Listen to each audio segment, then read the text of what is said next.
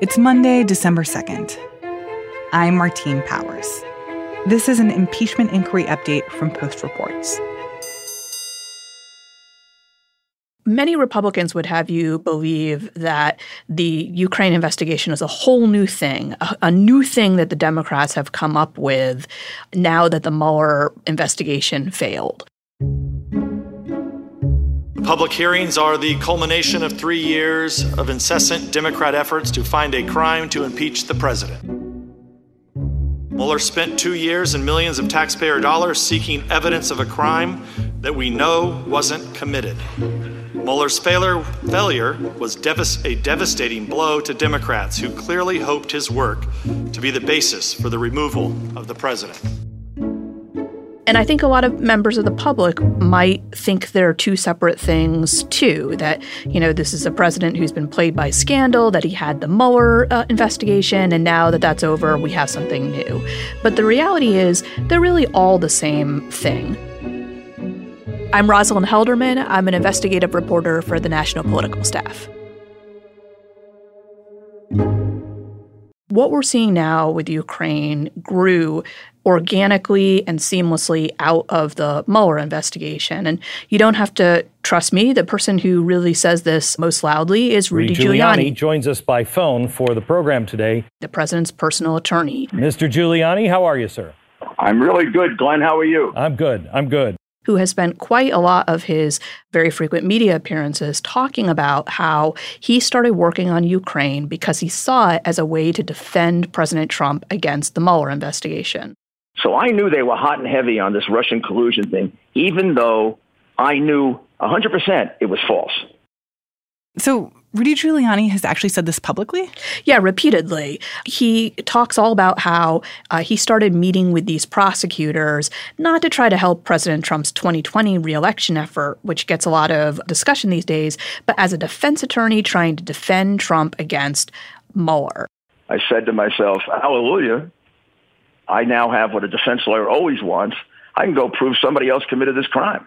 He talks about how he first got wind of this Ukraine idea in November of 2018 and how that was, in his words, a very important moment for the Mueller investigation. You got to kind of put yourself back in the mindset of a year ago.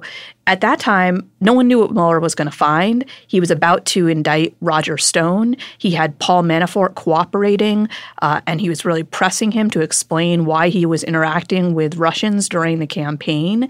And Rudy Giuliani says that he came up with this legal defense. Hallelujah, he says. I can prove someone else did it.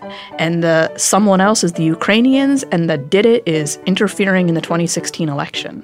So when I got this evidence about Ukrainian collusion, in which they mentioned that Joe Biden was involved in developing some of the collusion, I jumped on it. And I started to find people in Ukraine that were willing to come over and to talk to me about it. How, in the middle of the Russia investigation, did Giuliani come up with this idea specifically about Ukraine, that it wasn't Russia that was interfering in the election, that it was actually Ukrainians? Well, Giuliani has said that he was approached by an investigator in November 2018 who proposed this idea that it all was coming out of Ukraine, that people in Ukraine were trying to set up Paul Manafort in 2016 when they started talking about what he'd been doing as a political consultant in that country. And that's why Paul Manafort ultimately was fired from the Trump campaign. And then there are these sort of offshoots, including this theory that President Trump actually said on the telephone to the Ukrainian president in July about CrowdStrike, the company that was hired by the Democratic National Committee to look into the hack, which was the first company that said that they believed that Russian operatives were behind it. The CrowdStrike thing, we hear it coming up over and over again during impeachment hearings. We've heard the president talk about it. And honestly, I still remain confused as to what the CrowdStrike conspiracy theory is all about. Well, it's really confusing because it's so not based in fact. It's very interesting. They have the server, right, from the DNC, Democratic National Committee. Who has the server? Now, the FBI went in and they told him, get out of here. We're not giving it to you. They gave the server to CrowdStrike or whatever it's called, which is a company owned by a very wealthy Ukrainian. So let me first tell you what CrowdStrike actually is. It's an American company. It was founded by a guy who was born in Russia and another guy who was born in the U.S., and it was hired by the Democratic National Committee in the spring of 2016 when they suspected that their servers had been hacked to look into what had gone on. So it's kind of like a cybersecurity firm. It's a cybersecurity firm, exactly.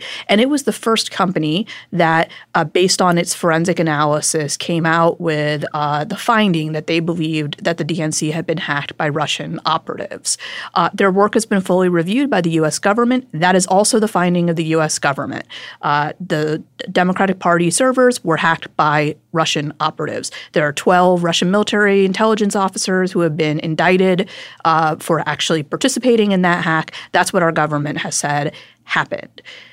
The conspiracy theory is that somehow CrowdStrike is actually a Ukrainian company, that the guy who was born in Russia was actually born in Ukraine, that all the analysis they did was somehow faked and was intended to frame Russia for what Ukraine had actually done, and that they actually sent the server itself, the Democratic Party server, to Ukraine so that somewhere it's still there and could be recovered and would prove that Russia didn't hack the DNC. And I still want to see that server. The FBI has never gotten that server. That's a big part of this whole thing. Why did they give it to a Ukrainian company? Are you sure they did that? Are you sure they gave it to Ukraine? Well, that's what the word is. This is ridiculous. It is just ridiculous. And in fact, the president, we know, was told by his own staff that it was ridiculous. At this point, I am deeply frustrated with what he and the legal team is doing and repeating that debunked theory to the president. Tom Bossert, the former Homeland Security advisor, has said in interviews that it's completely debunked and that it was frustrating to him as an official because it sticks in his mind when he hears it over and over again. And for clarity here, George, let me just again repeat that it has no validity.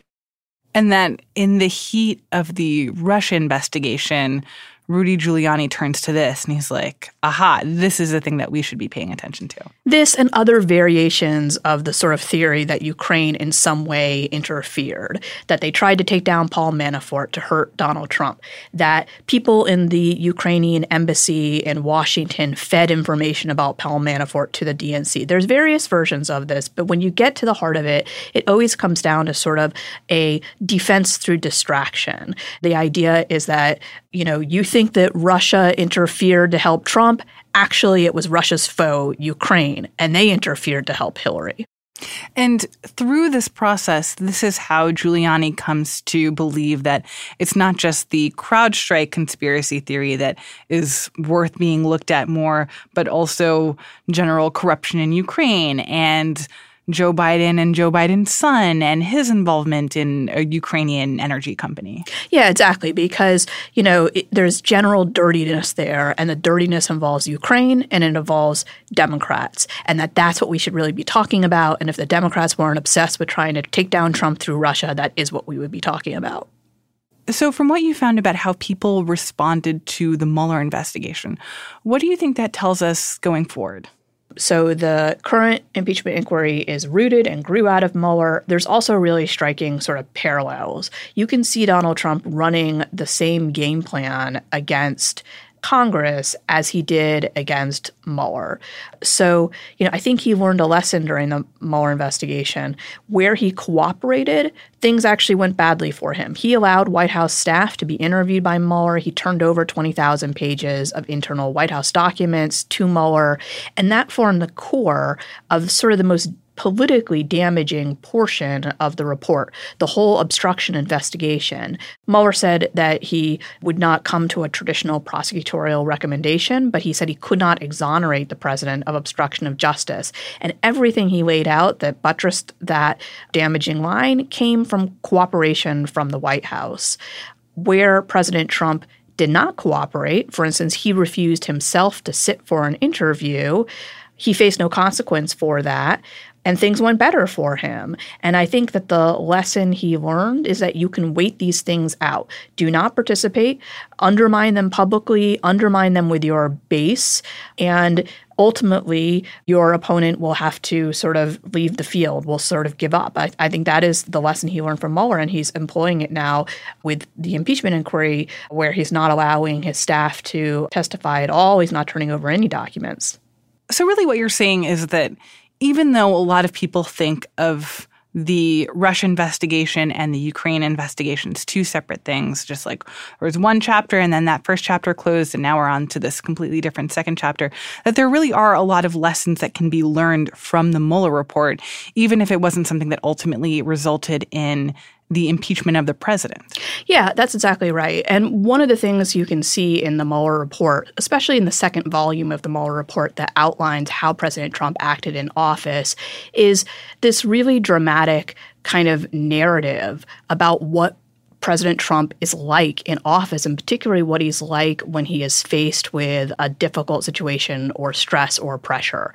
There's been a lot of sort of argument over Mueller's legal findings, but if you put that aside, it's just an incredible story that's told in the words of the people who worked in the White House, who all went before Mueller and testified. So we've actually been working on a project at the Washington Post to kind of retell that story in a way that more people might understand, and it's a graphic nonfiction is what it's called, basically like a graphic novel of the second volume of the Mueller report. So that's coming out today in both book form and also in a digital project available online.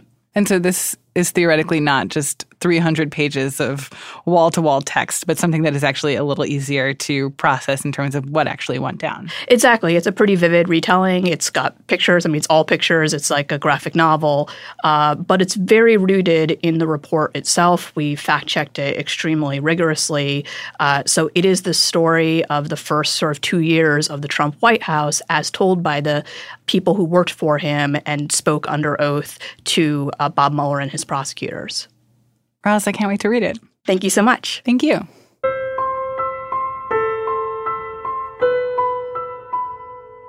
Roz Helderman is a political investigations reporter with The Post.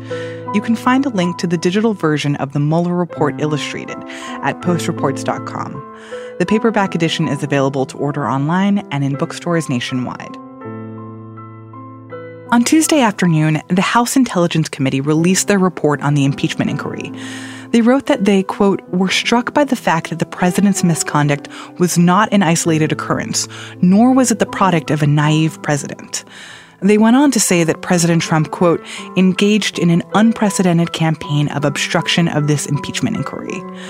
The committee will vote Tuesday evening to forward the report to the House Judiciary Committee, which holds its first impeachment hearing on Wednesday.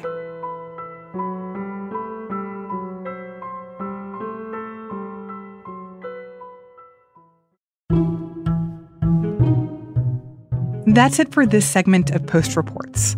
Full episodes of our show come out every weekday afternoon. You can subscribe at postreports.com or wherever you get your podcasts. I'm Martine Powers. Thanks for listening.